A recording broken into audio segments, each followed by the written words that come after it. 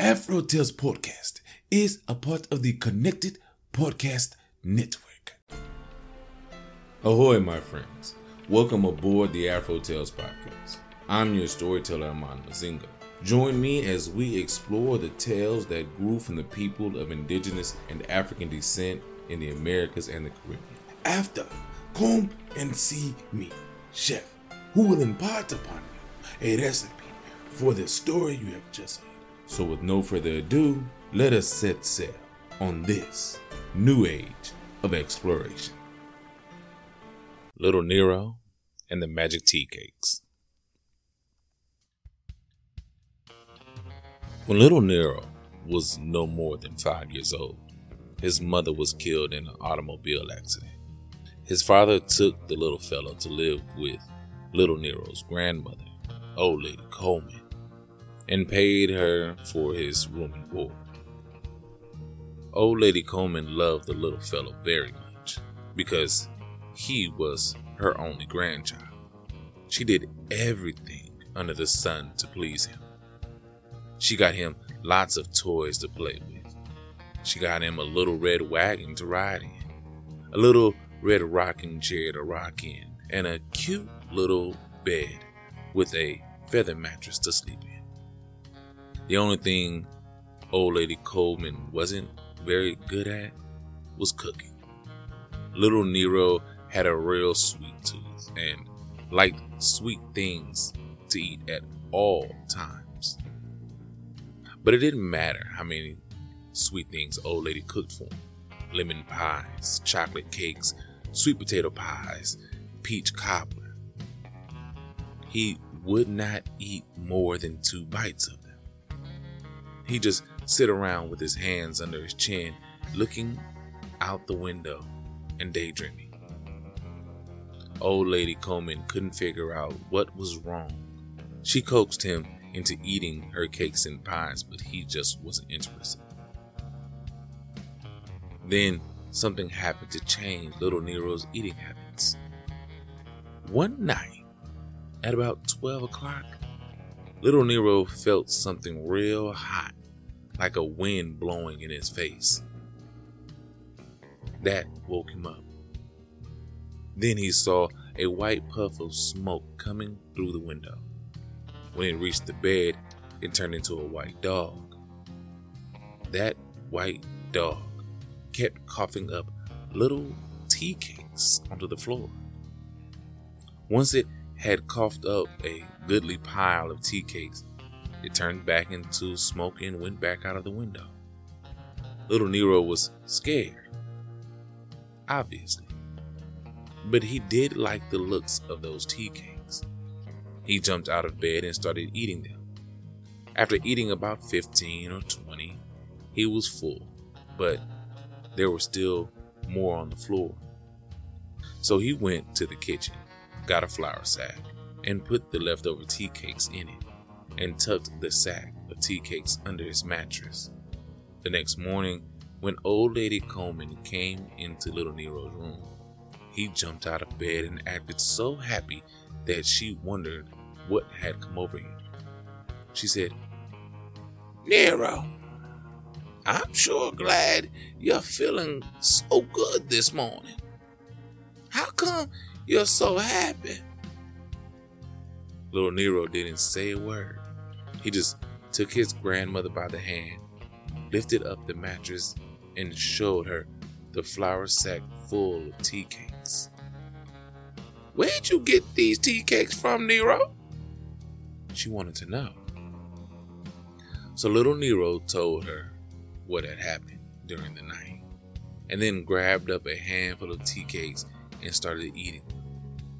Old Lady Coleman was glad Nero was happy, but she doubted his story. Pretty soon, though, she started to believe him, because it didn't matter how many tea cakes he ate during the day. The next morning, the flour sack was full again.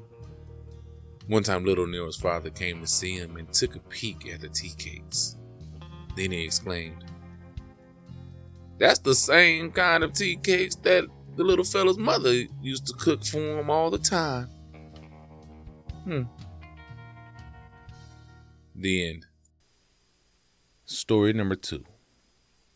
Uncle Henry and the Ghost Dog.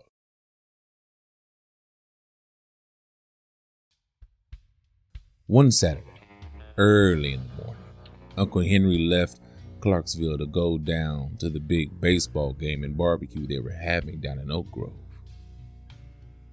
Uncle Henry used to pitch for the Clarksville team, and he still liked to see a good baseball game. That day, the Knights of Matthias and the Odd Fellows were playing off a 12-inning tie from the Saturday before. Uncle Henry reached Oak Grove long before the game started. He got himself a good seat on one of the wagons that was standing at the far end of the pasture where they were having the barbecue and ball game. Pretty soon the players on both sides came lopping up on their horses.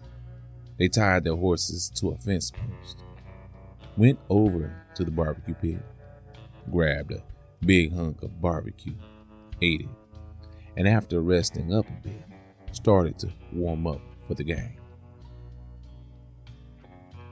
But they were really late getting on with the game after all, because one of the pitchers who had to come from way off somewhere reached Oak Grove about an hour late.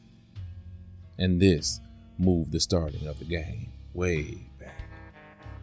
But Uncle Henry didn't budge until the game was over. And by then it was pitch dark. The last train for Clarksville had left. So the only way Uncle Henry could get home was to walk. Uncle Henry didn't mind walking in the daytime, but he did not in any way relish walking down the railroad track in the dark. What bothered Uncle Henry was, how was he going to see where he was walking, as dark as it was? So he stooped down and picked up a Coca-Cola bottle that was lying on the ground beside the wagon he'd been sitting on, which was still open, and bought enough kerosene to fill the bottle. Then he took off his necktie, folded it up, and stuffed it down the neck of the bottle of kerosene. He struck a match to it, and as soon as it started burning, he began walking down the railroad track to Clarksville with the lighted Coca-Cola bottle in hand. It was getting darker and darker all the time, and looking stormy. So Uncle Henry got real scared and imagined he saw all kinds of eyes shining up at him from beside the railroad track. He finally got so scared, he started running. He was going just like the old number 30, headed north, and before you could say Jack Robinson, he had reached unknown. But when he reached it, he stopped dead in his tracks, because standing right in front of him was a great big white dog with red eyes. The longer Uncle Henry eyed the dog, the bigger the dog got. Get away from me, yelled Uncle Henry, hitting at the dog. When he did that, he knocked his necktie out of the Coca-Cola bottle and onto the ground. Now he couldn't see a thing. So he started running down the railroad track again, with the big dog right at his heels. Faster and faster Uncle Henry's feet carried him toward Clarksville until he finally reached his house and fell onto the porch, limp as a dish rag and just panting for breath. His wife, Aunt Jenny, heard him fall on the porch, so she fetched an oil lamp off the kitchen table and went out to the porch to see what the trouble was. When she saw Uncle Henry stretched out on the porch, she ran into the house and brought him a dipper full of well water. He drank it, and pretty soon he sat up and told Aunt Jenny all about the dog running him all the way from Monona. Aunt Jenny listened to Uncle Henry, and when he was finished, she cracked her side laughing. "Henry, Come to think about it, you don't have to run away from that dog and think you're gone. That dog's spirit was just some good Christian friend who came back from the grave to bring you good luck, protect you on your way home. Uncle Henry was awful sorry that he had run himself nearly to death for nothing. The dog's spirit didn't make Uncle Henry stop going to ball games. But you know what? He never did stay away from home until dark anymore. The end.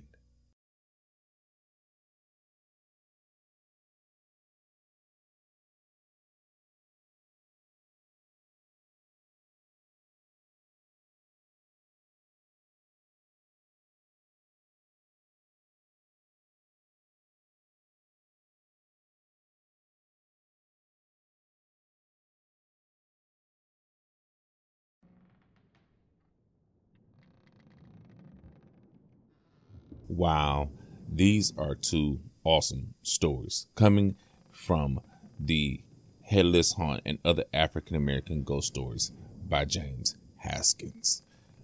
The first story, Little Nero. A boy lost his mother and is having trouble at his grandmother's home and is feeling sad. And he gets what they called in the new Haunted Mansion movie, at least to me, a ghost wink. He gets tea cakes from this ghost dog. Who is this ghost dog and where did it come from? I believe it was a message from his mom. Do you believe that? Let me know. But I believe it was a message from his mom.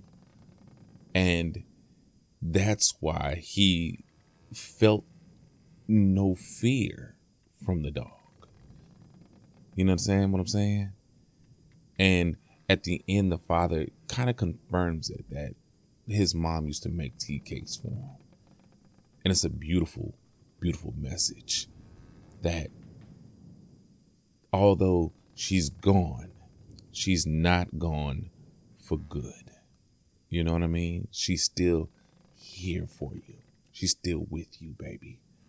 I love that. We've all lost someone and want to feel that. Now, the second story, old Henry meeting that dog on the tracks and running home. I actually mapped this thing because this is a real location. You can find it. And it is about an hour and a half from start point to end point. And he ran that whole thing.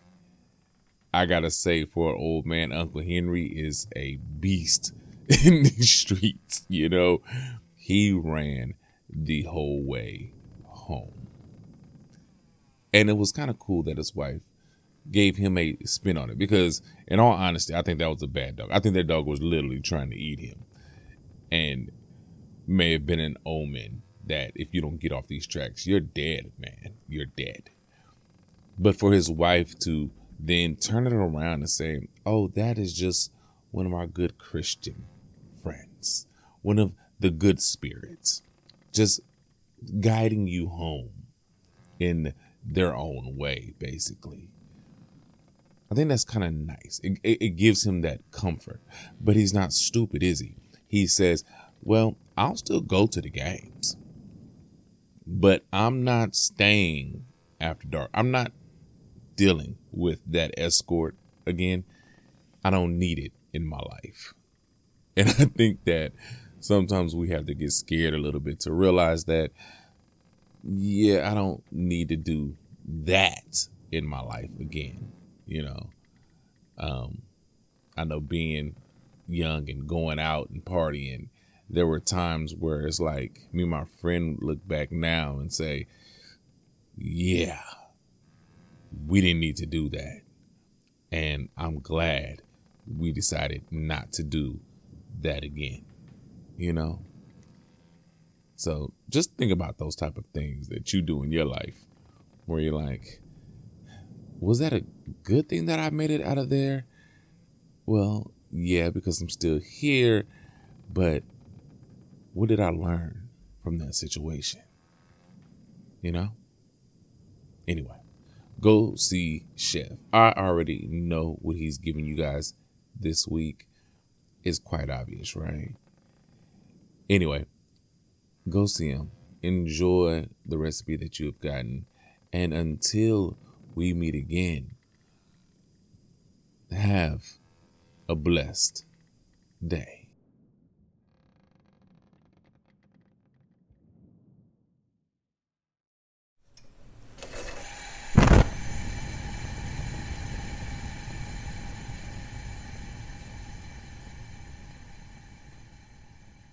Welcome, my friends, to the galley.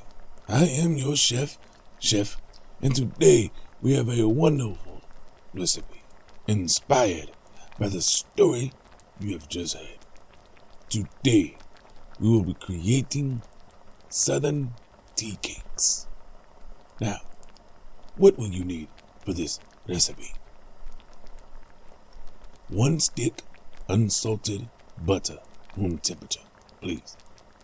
3/4 cup granulated sugar, 1 large egg at room temperature, 2 teaspoons of pure vanilla extract, 1½ cup all-purpose flour, 1/4 teaspoon of salt, 1/4 teaspoon of baking soda.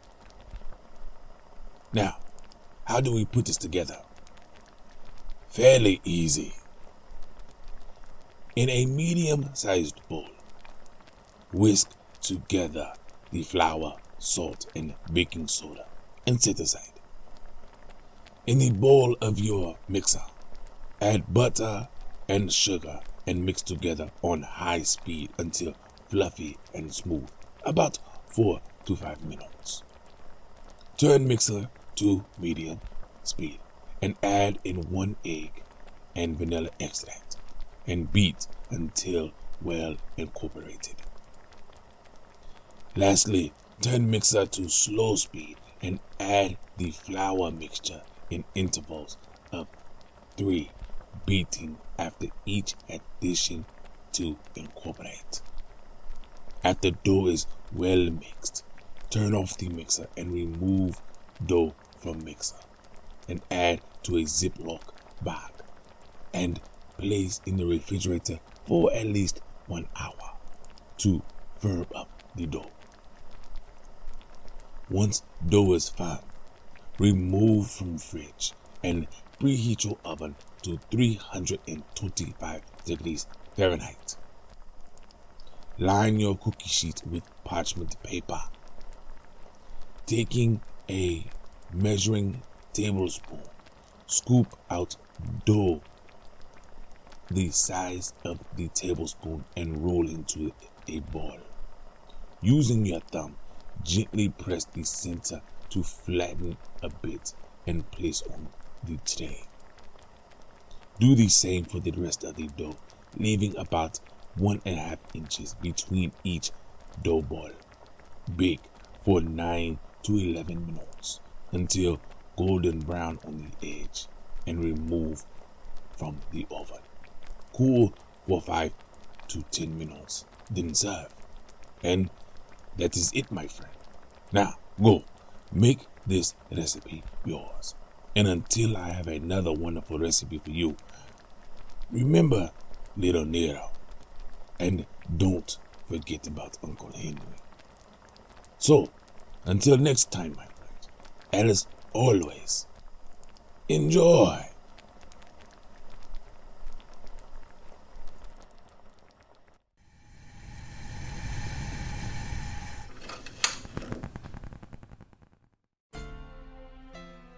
Thank you, my friends, for coming on this voyage.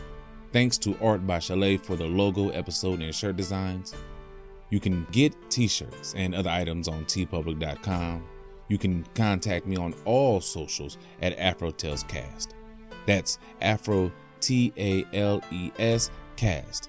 And email me at afrotalescast@gmail.com. You may also become a benefactor by simply sharing with any and everyone, giving a thumbs up, a 5-star rating and review in your podcast app of choice, or simply donating on Patreon or Ko-fi.com. That's ko-fi.com.